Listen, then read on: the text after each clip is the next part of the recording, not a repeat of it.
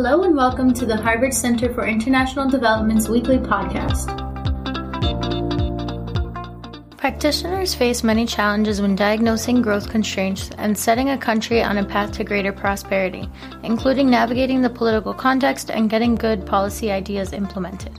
Miguel Ángel Santos, Douglas Barrios, and Tim O'Brien are seasoned researchers at the Center for International Development's Growth Lab that have worked in Jordan, Sri Lanka, Mexico, and other countries, developing growth strategies on both national and subnational level. Today on CID's Research Spotlight podcast, Frederica Strub, Master's in Public Policy student at the Harvard Kennedy School, interviews Miguel, Douglas, and Tim, who share their experiences with growth diagnostics in the broader context of the Global Sustainable Development Agenda, exploring how they take into account inequality and social inclusion, as well as environmental sustainability when designing macroeconomic policy solutions.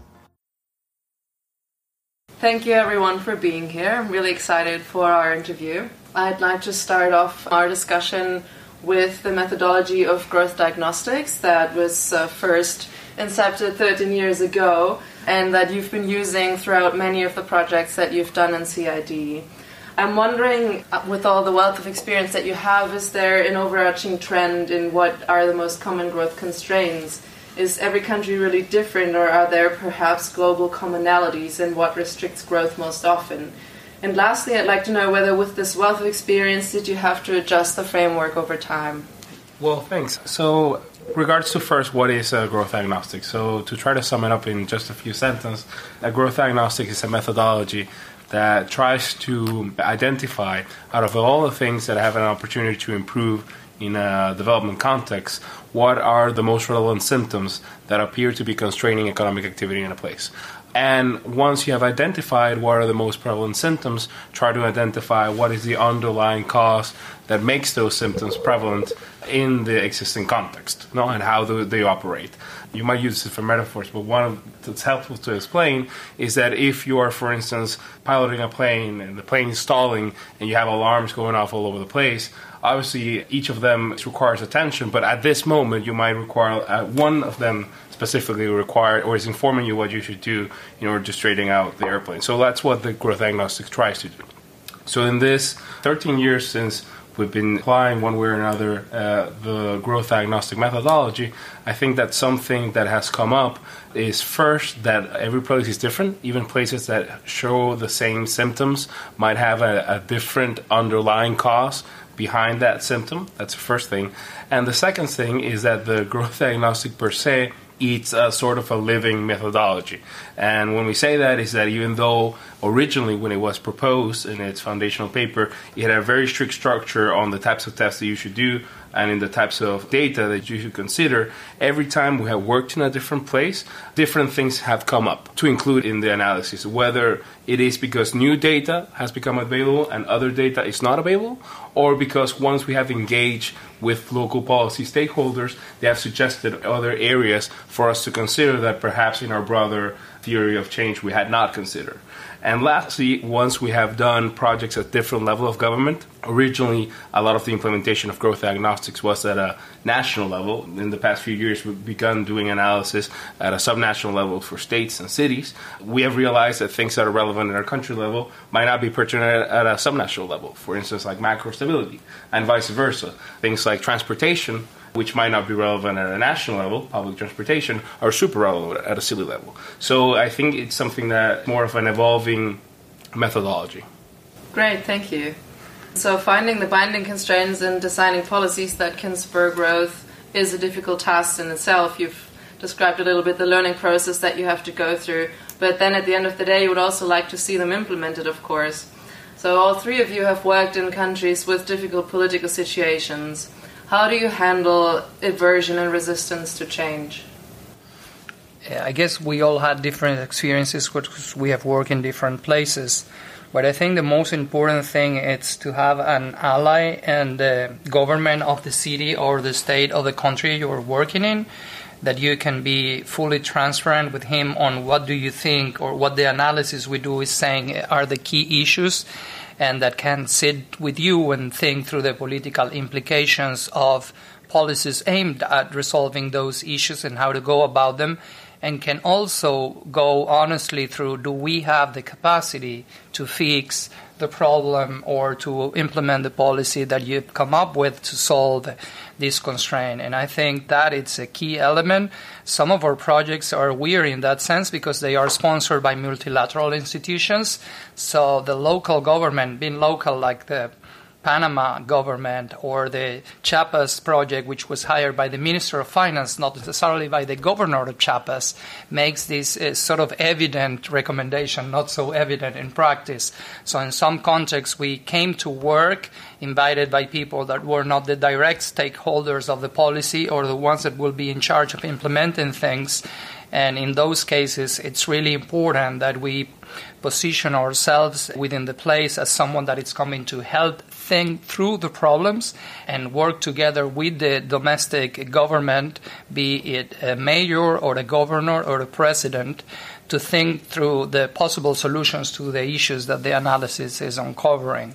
And I think that's a key element because we are not always aware of all the political implications of the policies, implementation of policies we come up with. So it's key to have these local partners that help you in considering all the parties affected and coming up with a policy design that actually manages to improve the problem to some extent that, in our experience, is far from ideal. But as long as it's somewhere between the current status quo and the ideal solution, it's worth implementing. Yeah, I'll just add from my experience of doing growth diagnostics in several countries with CID that it's great if at the end you come up with solutions to the problems that you've diagnosed, but it's often not really possible. So sometimes you diagnose a problem with macroeconomic policy. Then you might be able to design a solution fairly simply. But most times you come up with problems that are much more complex, and the reasons underlying them are very complex, and they have to do with weaknesses in state capability, and they have to do with political dynamics. So in my experience, growth diagnostic works really well as a process for prioritizing key problems. And then once you have those problems prioritized, your next step is to figure out who's responsible for solving those problems. And maybe there isn't somebody responsible for solving those problems, and you have to build it. We typically work with governments, so finding a ministry that is responsible for that problem, but also that you can communicate with and understands that problem, and it becomes a shared problem. Then you can start to do really interesting work at designing solutions. Sometimes the problems we were talking about in the discussion earlier, a problem like corruption, sometimes you have to build a different constituency that understands and prioritizes that problem to work with. Sometimes you can't work with a direct government counterpart. And also in all the places that I've worked, the government is not one uniform thing. There's often different people with different priorities. So I find the really interesting thing with growth diagnostics is once you've done analytical work to prioritize a complex problem, then taking the next steps of how you work together with teams within the government or outside the government to kind of infiltrate that problem, understand it at a deeper level, and try to build solutions from there. Great. So I'd like to dive a little bit deeper into some of the key challenges that you likely have faced in your work. First of them being immigration. So one of the key aspects of growth diagnostics is economic complexity, and that economic complexity is rooted in know-how, in complexity of knowledge. So in a lot of places, immigration and skilled immigration is actually an important factor to spur growth. But on the other hand, anti-immigration sentiment is also very strong in a lot of countries. For example, it was in Panama where some of you worked, or, for example, right now you're working in Jordan where refugees are coming to the country in the millions, and it creates political tension. So I'm wondering, how do you approach this issue? How do you navigate in a political space that is so heated and make your recommendations? Well, we always tend to talk about immigration just because when we are called to places, most of the time these places, they already know how to do certain things and manufacture certain products or services, and they want to learn to do new things. They want to diversify their revenue streams and their sources of exports. But a way to accelerate that is through foreign direct investment. like having a company come in to share the knowledge they have with locals and then having knowledge being diffused and transferred. And another one, it's having people migrating into the country with a certain knowledge that did not exist before, and thanks to that, some activities that hadn't been possible up to then become feasible, and then knowledge begin and it's transferred to locals, and that's how countries evolve. So immigration, it's very important. Now, it's interesting that I've worked in many Latin American projects. In many countries in Latin America, immigration is perceived as an issue, but when you calculate the share of immigrants in the population, it's extremely low. For instance, Colombia, it's a country that, let's not consider the recent wave of Venezuelan refugees, but a few years ago they were already complaining. They had too many foreigners. They have one foreigner every 400 Colombians. In Panama, for instance, where people complain they have been like flown with foreigners from Colombia and Venezuela, when we worked there in 2015, according to the census, 4% of the population were foreigners. Now you talk about Jordan. Jordan has nowadays 10 million. 3.5 of those 10 millions are refugees, and probably out of the remaining 6, 3 are of Palestinian descent. Latin American countries seem to have like a lower threshold to foreigners than other places, and I think that's interesting. Panama, when you go to work in a place, you have to be aware of what is the particular button of that place. So Panama, it's a country that was created and was tutored in a way by the United States up until very recently, 20 years ago, when the sovereignty of the canal was returned. So obviously, telling Panamanians that you need more foreigners, it's already a challenge. All the studies that we did in Panama, like we got the econometrics right in the sense that foreigners create jobs for Panamanians that weren't otherwise possible. And having more foreigners in your industry and district is associated with higher salaries for Panamanians. So the numbers were right in that sense. But translating that and telling that to people was extremely tough. So the way we went about it is we designed a number of recommendations aimed at increasing the amount of foreign labor into Panama, high skill, and then we went through the process of how would it take to implement those recommendations. And some recommendations that demanded either changes in laws or in the constitution, we have to drop them, or they were just too tough for a government entering its last year tenure, and some other recommendations that were mostly related to presidential decrees, allow independents to work, taking countries out of what they call extraordinary visa request countries, which were 50 countries. Those were presidential decrees and were measures and policies that were easier to take.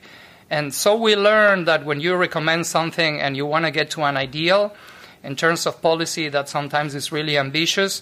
So as long as you throw the ball somewhere in between where you are right now and the ideal place where you want to be, that's already enough. So we did end up having an influence in policies to increase migration in Panama. Not all the directives we wanted to have implemented were implemented because, well, Panama is a country that is very sensitive to foreigners and immigration, and you can only do what you can do. Any good reform is a reform that you can implement without threatening your stay in power, that you have the capacity to implement, and that hit the constraints preventing the economy from growing faster in the right direction.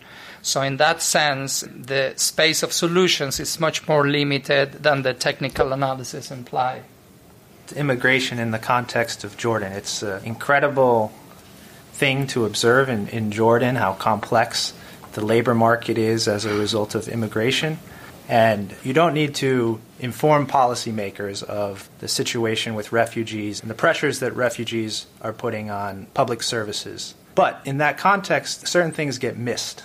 So in Jordan, there's so much attention now about how do we integrate refugees into the labor force, how do we serve them well, to the extent that people tend to miss what's happening at the higher skill end of immigration. And we performed a lot of econometric analysis in Jordan and found some conclusions that foreigners, especially from outside the Arab world, are delivering critical skills for the Jordanian economy to grow. But communicating those is very difficult. But what we actually then did was go out and talk to companies and get examples, which then make it really easy for policymakers to understand what's happening. So, for example, we found one company in Jordan that's new. They do software engineering. They hire 100 high-skilled Jordanians, mainly software engineers, 50% women, which is amazing because Jordan has one of the lowest female labor force participation rates in the world. But in order for this company to make the investment, they needed to bring in 2 foreigners. So this is a ratio of 50 Jordanian jobs to 1 foreign job. And we met that company and we thought, well, maybe this is an exception. We can't go around with this ratio 50 to 1. So then we traveled outside the capital, visited another company.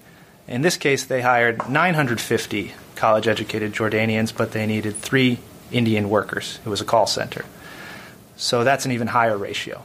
And then when you explain this to policymakers, they get it. And they realize that this was a hole in their thinking, a problem that they didn't understand existed, but now they understand it existed. And then it was very interesting to begin to learn it's not entirely clear at the beginning who even has responsibility for solving that problem. Is it a Ministry of Labor? Is it a Ministry of Interior? What are the tools to solve it? So that's an immigration story that's unique to Jordan, but immigration is a topic that tends to come up a lot and be misunderstood. I think Jordan is just one interesting example. Great, thank you. Another challenge that a lot of developing countries face is that they are in conflict or have experienced conflict. Tim, you've worked in Sri Lanka, which underwent many years of civil war and ethnic unrest until fairly recently. And I'm wondering, how does the heritage of this conflict impact Sri Lanka's prospects for prosperity nowadays? And how did it influence the political environment in which you worked? I think that the conflict in Sri Lanka affected every political structure, the economic structure, the physical structure of infrastructure, so that when you enter a country like we did in 2016, we're seeing an economy that totally evolved within the constraints of a 30-year conflict, which meant that economic activity was super focused around the capital city, which was an interesting thing for us to experience because then when we did a growth diagnostic on the national economy, we also focused our attention on the capital city because that's the place where there's the most industries, where there's the most know-how, where there are these agglomerations. And it was only later when we started doing regional growth diagnostics outside the capital that we started to see the country from a new perspective. After some work, we could see that the constraints to growth in the middle of the island are much different than in the capital city. So it was a lesson to us that we should always look from multiple different angles, and sometimes they intersect. So what we found, in short, is that the economy overall is constrained by a few different things, but one of the main things is it's very difficult to get new industrial land in the most productive parts of Sri Lanka. But it's very easy to get industrial land further away from Colombo. But the areas further away from Colombo aren't well connected to the industrial ecosystems in Colombo. So you have these dual constraints where it's land around Colombo, but it's transportation infrastructure further from Colombo, which leads to a kind of nice virtuous cycle that you can hope for, which is if you simultaneously develop infrastructure leading out of Colombo and install new industrial zones pushing further and further out from Colombo, you can imagine a lot of the existing companies expanding into the newer industrial land while the more dynamic, newer foreign investments take up that prime space in Colombo. All that grows out of the nature of the conflict. Thanks. So lastly, I'd like to talk about impact. Douglas done a lot of work on Venezuela, where the current political situation makes the implementation of your ideas pretty much impossible. And you've also worked a lot on Mexico, where now a new government has swept in, and this might also make the outcome of your projects there uncertain. So I'm wondering, could you give us an idea of what you define as a successful, impactful project, or are there other ways of measuring success? Yeah, sure. I think that we will all like the standard definition of impact being that you get good data set, you're able to do correct analysis, you have a counterpart that understands the analysis, provides feedback, strengthening it, you come up with a better proposal, you agree on it, it gets political sustainability, it's approved into a law, you put in a plan, implementation plan to do it, put it on the ground, it is successfully implemented, and it has the expected results. But in reality, that's far from it. In reality, there are a lot of pitfalls along the way. Either you have to do an imperfect analysis, either not everybody is on board, and you have to sacrifice part of the solution. Sometimes implementation cannot be done, or it's done in a different way in which it was originally intended. And sometimes things have unexpected outcomes, or implementation is affected by something completely outside the scope of what we wanted to do. So sometimes you have to measure impact a little bit differently in order to live with the choices you've made or the suggestions that you put forward. So in that regard, some of these projects might not have that ideal definition of impact, but have impact in many other ways. So other ways in which we consider impact is the way it shapes our thinking, not only in CID, but in the broader development community. If it changes the way we want to approach issues, if it changes the way in which we think about certain constraints, if it changes the way in which we pursue certain analysis, that's impact. Impact is also the way in which it shapes learning here at the Kennedy School. If it varies and we move away from thinking of growth just from a macroeconomic model and think of it as solving place-specific constraints, that is impact. Or if it generates some sort of interest within our students to pursue these types of analysis once they come back.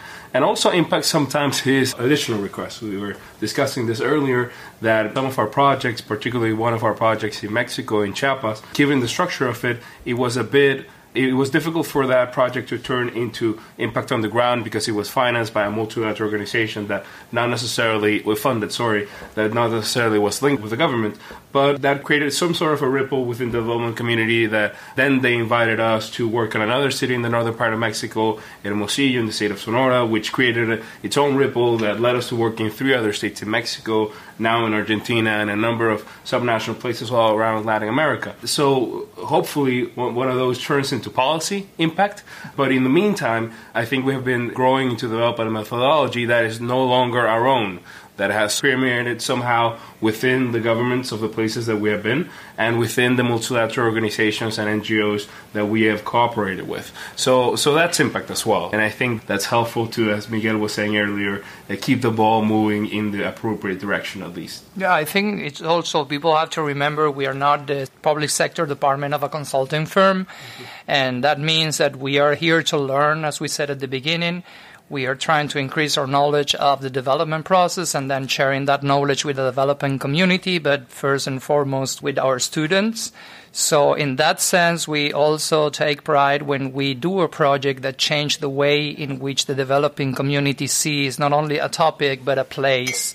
And I think our work in Chiapas, which was not implemented by the reasons Douglas mentioned already, had a lot of impact because we basically told the government that you set out to improve education, and you did. You set out to improve the quality and coverage, and you did. You set out to improve infrastructure, and you have 3 airports, and you have great roads, and you have a port, and yet the gap of income between Chiapas and the rest continues growing. So this makes clear these issues that are all important were not the key issue, and we raised a puzzle that had some ripples and have caused the people within Mexico and looking at Mexico from the outside are thinking through the development process. And other times we have impacts, but not at the moment. Like when we go to a place, we do research, we learn, and then we write about what we learned. And we make that available to the public, which is a key precondition to work with CID, is that you have to be willing to let us write whatever we want to write on the place and whatever we want to share about the learning process we had in that place.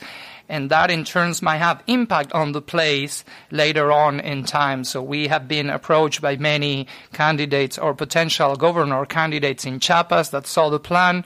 Plan wasn't implemented by the current governor for X or Y reasons. There's people looking into that, and so has happened in other places like Panama. So it's shaping the way in which people think about a place, and sometimes impact is not immediate right away, but it comes in time. Thank you all very much for your comments and insights. If you want to learn more about CID's research and events, please visit cid.harvard.edu. See you next week.